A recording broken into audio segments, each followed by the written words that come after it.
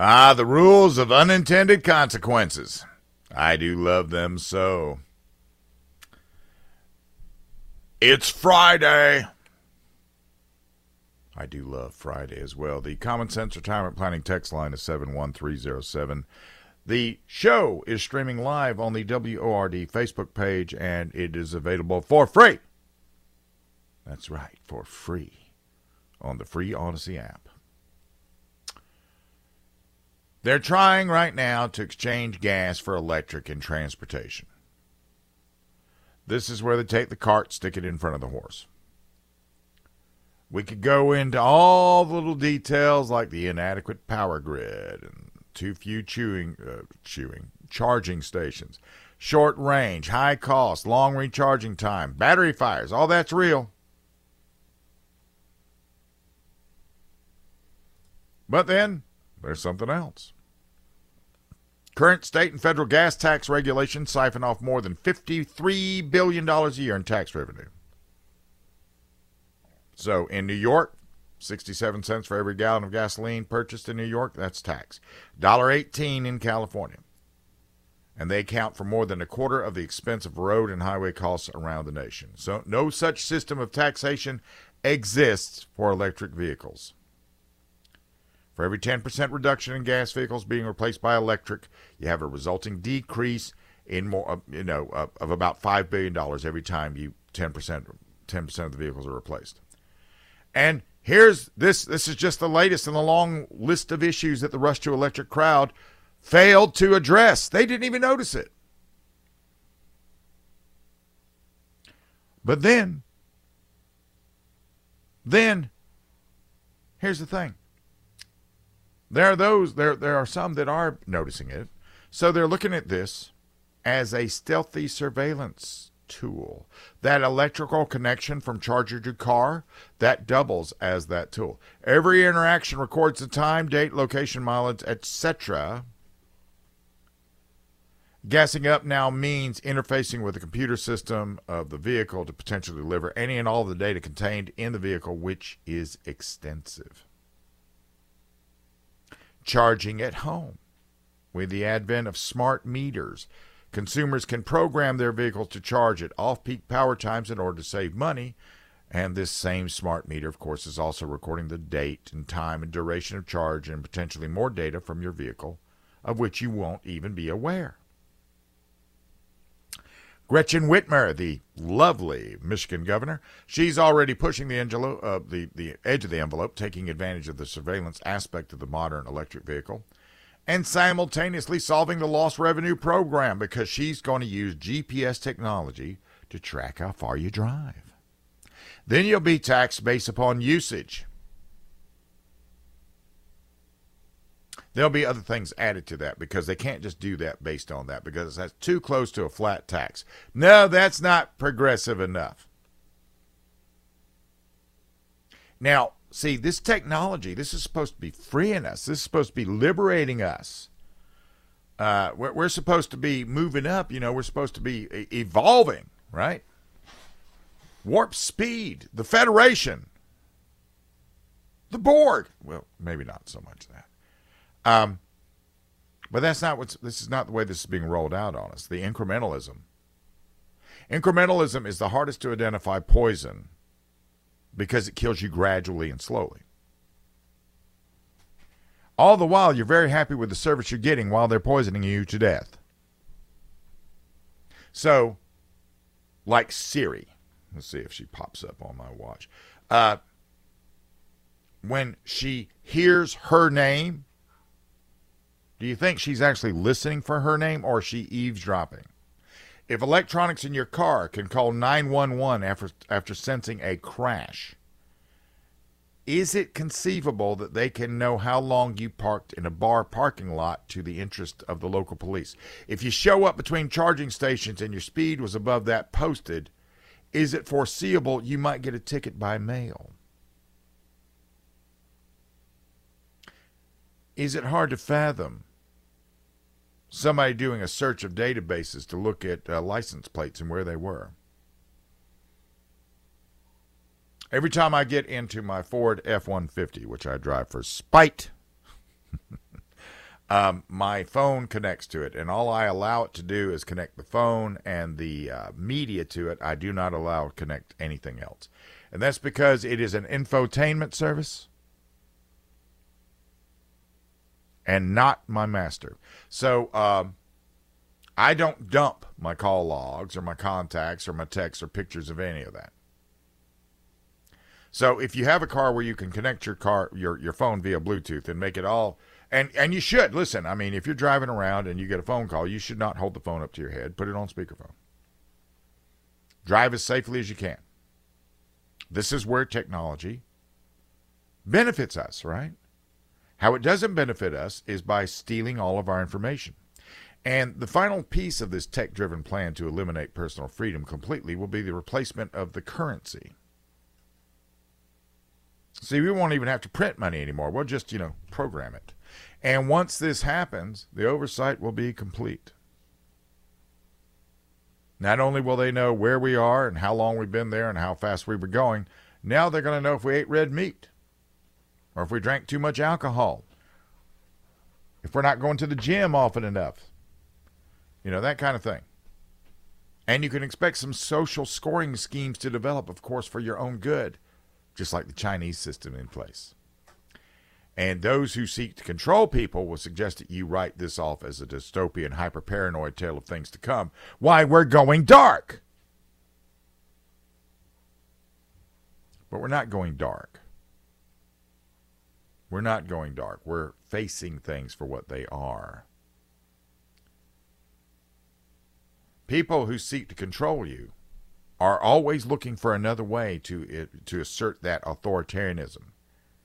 One of the ways they do it is by fear. And look, the COVID test showed them that we will fall for the fear. That showed them. And now they believe that, it's sky's the limit. Sky's the limit now.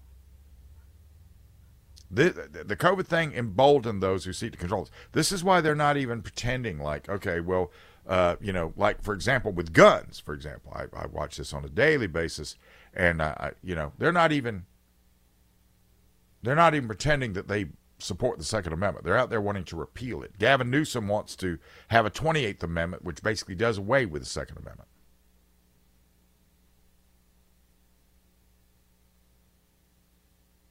And the incrementalism, well, that goes on unabated. That goes on unabated.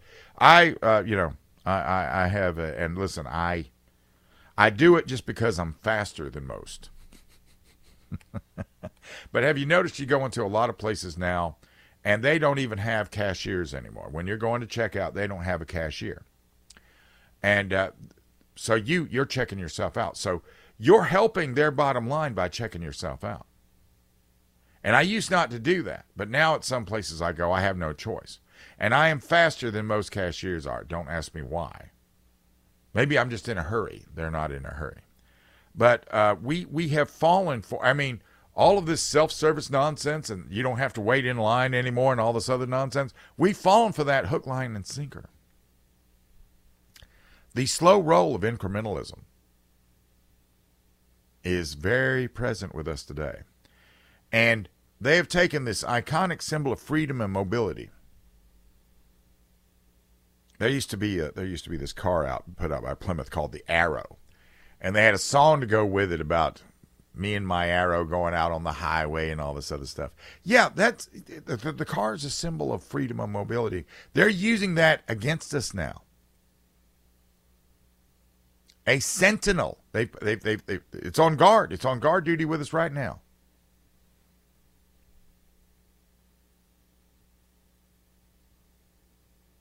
So you have to decide. Now, we should do this. We should do this pushback in the most civilized means possible. We shouldn't get excited about it. We shouldn't get angry about it. We should just be determined and resolute and bring a frightening sense of not going to budge to the table when we do it. And If that fails, of course, then get set. Get set. Now, the left, don't kid yourself on this. And here's the thing with this. I fully understand this. While I sit here and I say we should do everything in our means to do it peacefully, the first time they draw first blood, when they get out there and when they start going bulk on us, right? Okay. I'll meet you halfway on that one. No problems.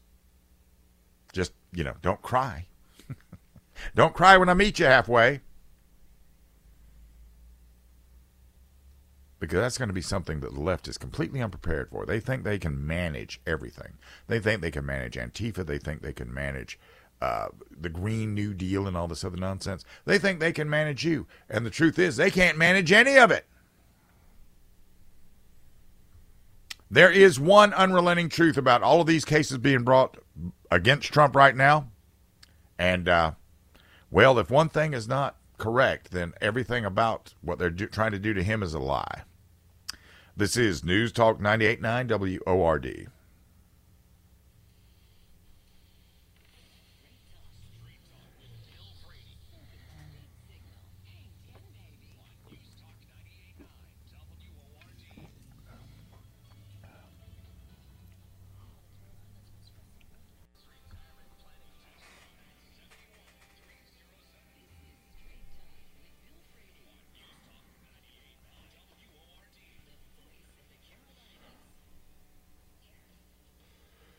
All right. Common Sense Retirement Planning text line is 71307.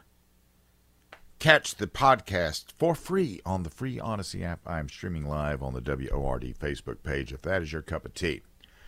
All right. One of the things that is true that I don't see anybody really talking about is that in order for any of this stuff about Trump, with the exception of the case in New York, okay, that's all about his business and the fraud. They say that he perpetrated all that other stuff, and that's all based on the fact that he paid Stormy Daniels. And they're going into so many different directions, like we're just going to try it all just like Fanny, whatever her name is.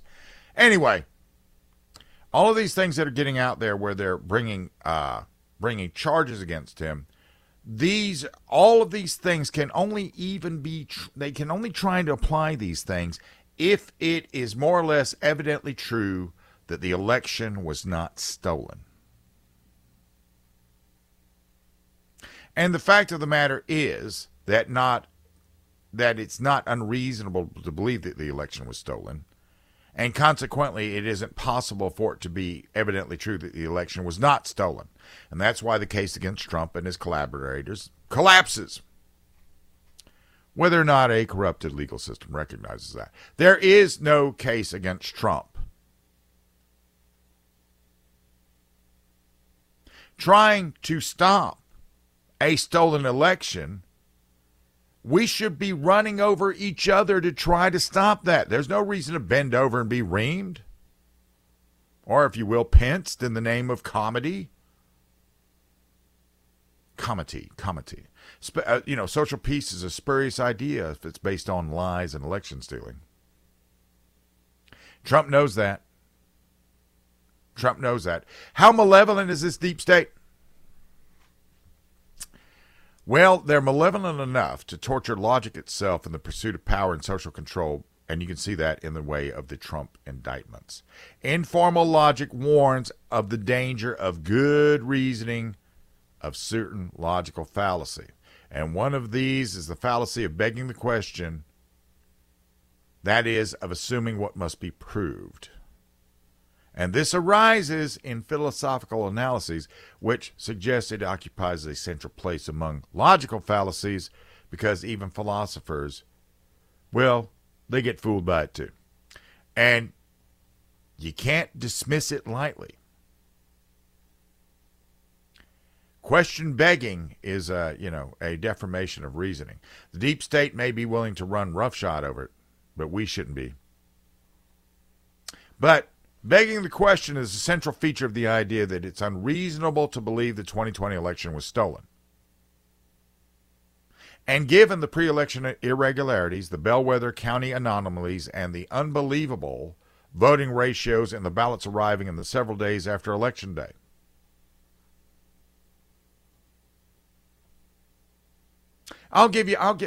So let's look at and the ratio is always the important thing because ratios do not lie. In podcasting, you'll see podcasts that are out there. They're doing a really good thing, and they'll fall in and out of the rankings all the time. They'll rank high, then they're not even there. They're not even the top 250. Then they come back in, and then the top 40. Then they fall back out again. It's just, but then you see some podcasts that are out there that are never out of the top 3.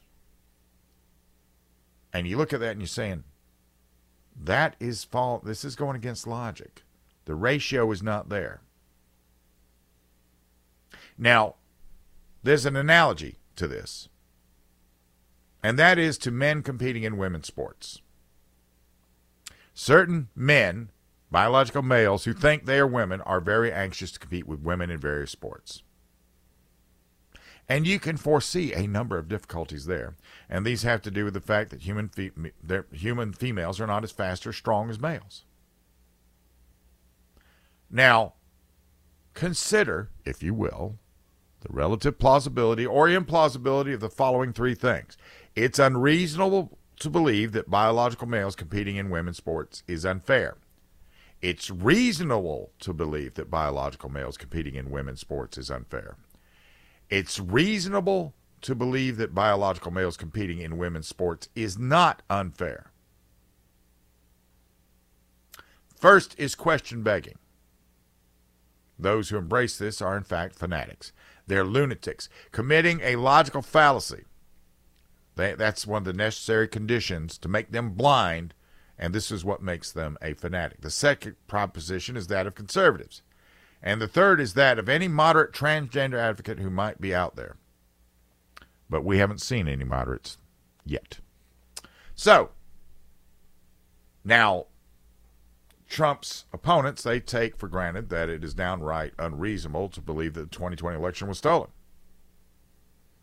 They should, one and all, support the first proposition, the fanatical one. So for the William Barrs and the Steve Calabreses, both of whom are broadly supportive of the Trump indictments, do you think it's unreasonable to believe that biological males competing in women's sports is unfair to women? If not, why not?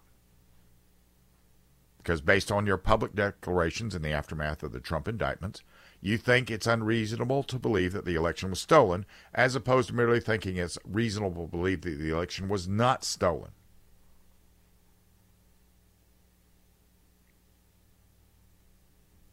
And it's a good question. The government never investigated the 2020 election.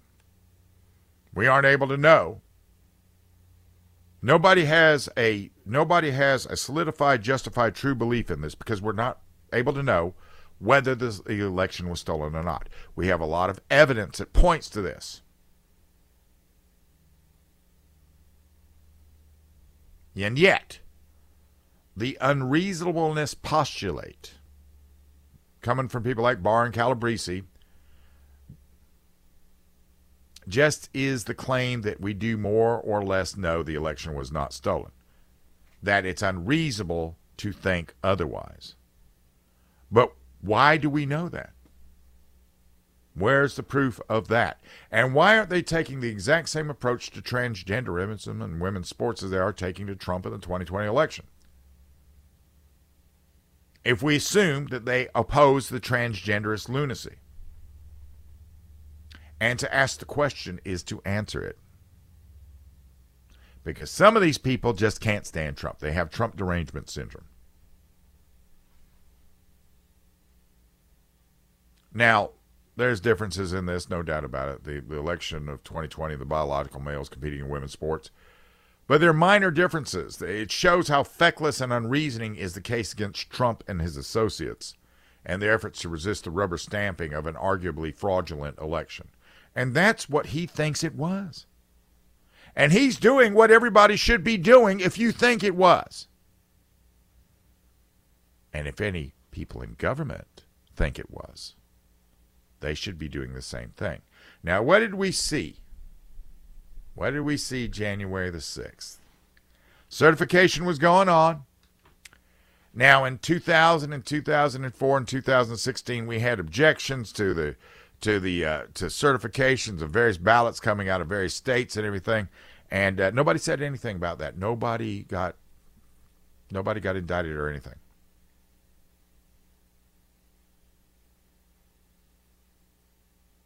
And yet we do this as one time. And we do this, in those elections that occurred, counting didn't stop in the middle of the night. And when it did stop in Florida, it was so public, it was crazy. I mean, we're out there, we're holding up a data card that was the ballot, and we're trying to figure out by that hanging chad what was the emotional intent of the voter. This says for Bush, but I think they want it to be for Gore. Yeah. I know now why the Pentagon ignored Afghanistan, and I'm going to share that with you. This is News Talk 98.9 WORD.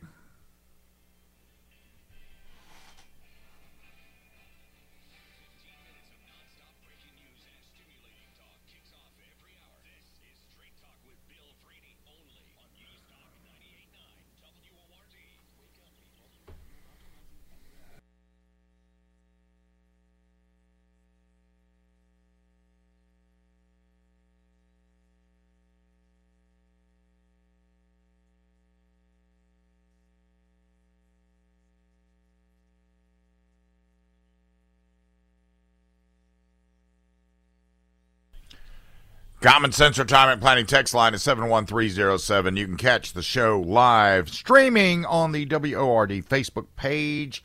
And, the podcast is out there for you for free on the free Odyssey app. Global warming. Well, okay, let me explain to you what's supposed to happen here, okay? Just to set the stage. So, in the 2 weeks when we were going to pull out of, in the 2 weeks preceding when we were going to pull out of Afghanistan, the Pentagon officials should have been very razor focused on this objective. There should have been nothing else going on in front of them, right? This should have been their thing. This was their mission. Get everybody out of there alive, which we failed at, right? And I've sort of wondered why that was such an issue. You would think that all eyes would be on deck on this one. Everybody would be on point with this one. But no. You see, the problem was, while we were in the middle of this, the run-up to and the disastrous withdrawal from Afghanistan, the top Pentagon officials were working to get the Secretary of Defense to sign a major climate change initiative. They wanted to have a document that declares climate change a major national security risk. The emails that were intercepted indicate frustration from climate change-focused Pentagon officials at the difficulty of getting the plan signed, but that ultimately their determination to focus on climate change even during the withdrawal paid off, because Secretary of Defense Lloyd Austin signed the Climate Change Initiative on September 1st, just 6 days after 13 Americans were killed by a Taliban suicide bomber. What a small omelet that was to make. James Fitzpatrick, a member of the U.S. Army Reserve who obtained the emails through his organization, the Center to Advance Security in America, says the emails show military leadership was being hounded by climate activists within the government as it was trying to navigate withdrawal.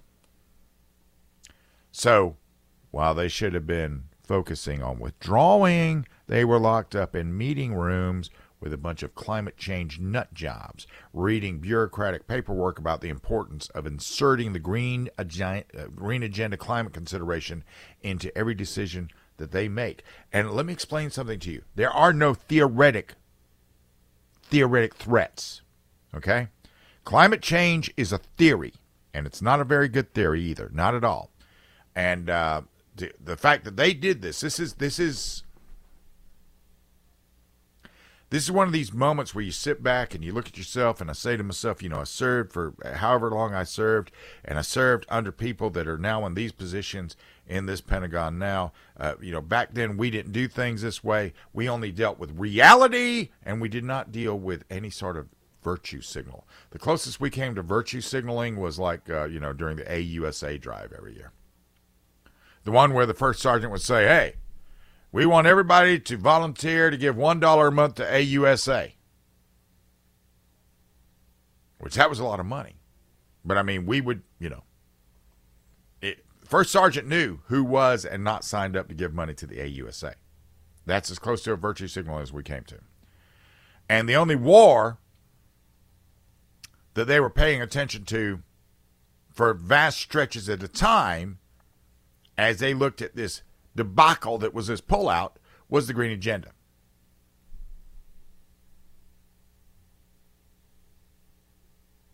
Did anybody over there notice the junk priorities? And of course not.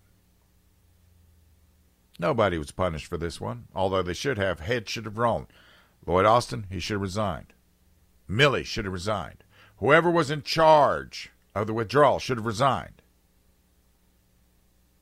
They should have been allowed. They should have been encouraged to resign. It should have been demanded that they resign.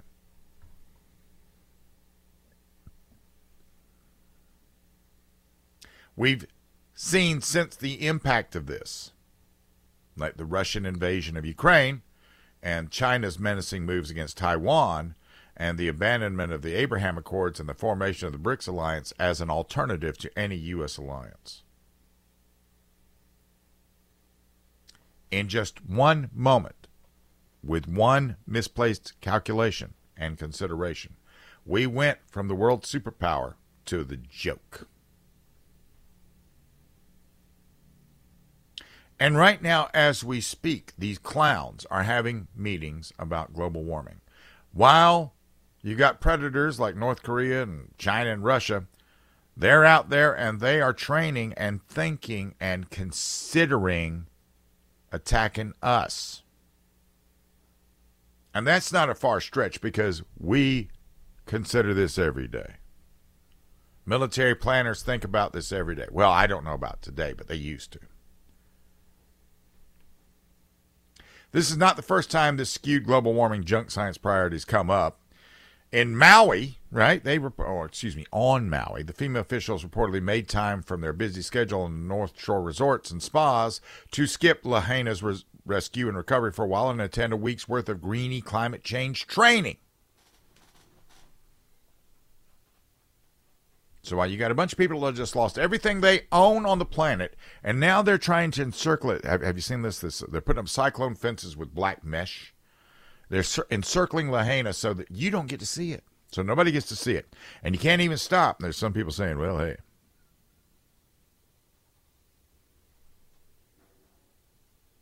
There's some that are trying to say, listen, we want to lessen the impact on social media. Of what? The truth? Or what just happened? And yeah, okay. Let's put this into perspective, okay? The Green Agenda does, in fact, bring with it a national security risk because when something really matters, they put this greenie superstition. That comes in first. That comes in the first of the priority line. So that's what's wrong with the picture. That's what's wrong with the picture. The military should only ever be concerned with what are we blowing up today? Who are we having to kill today? That's what they should be concerned with. They should not be concerned with any of this other stuff. They shouldn't be concerned with social media, social justice. There's no such thing as social justice in the military. There's only destruction. When the military is called on to do a job, we were never going out there saying, well, listen, we're here just in time for Christmas. Come sit on my knee and tell me what you want for Christmas. No. I was telling you what I was bringing you for Christmas. We're going to have to make a decision about Ukraine, and that's going to be pretty soon. This is News Talk 98.9 WORD.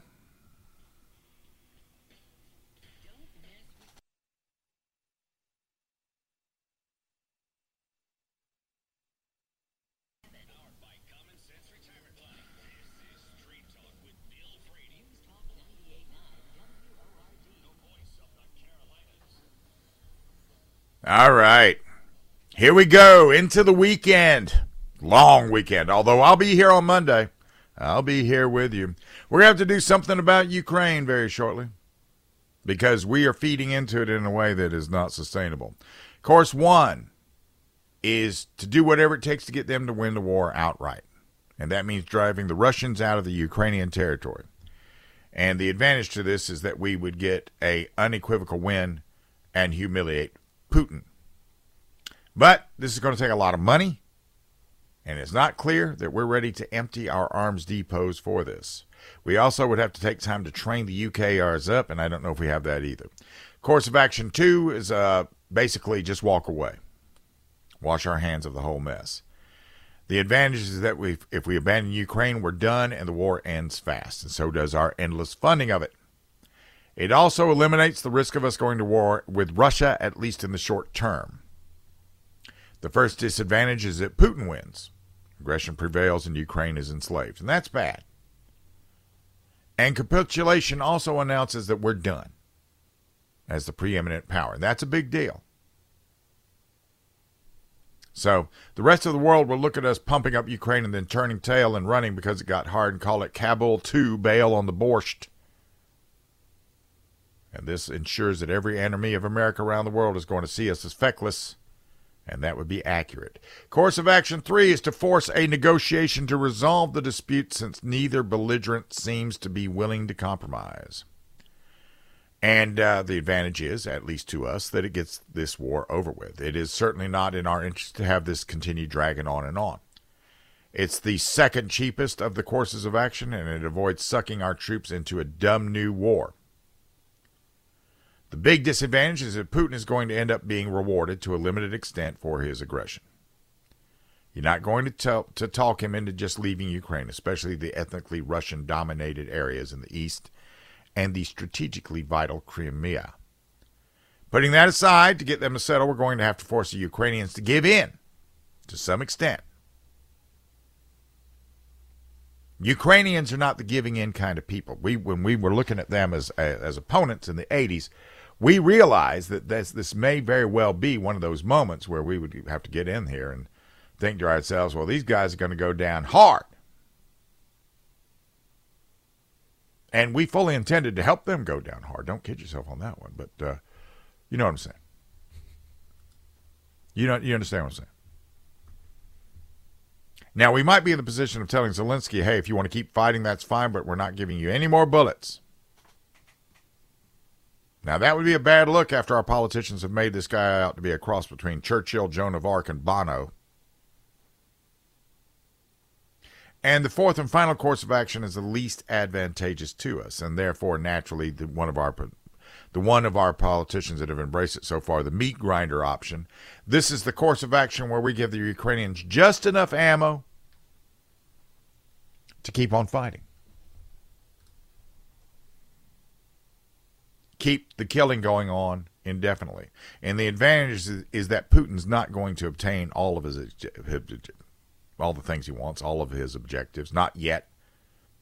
But the real advantage is for the politicians who get to put off the tough decision about a course of action that would end this catastrophe by simply passing the butcher's bill to the young Ukrainians and Russians who die while we dither, which is what we do all the time. This is what politicians do all the time, is kicking the can down the road.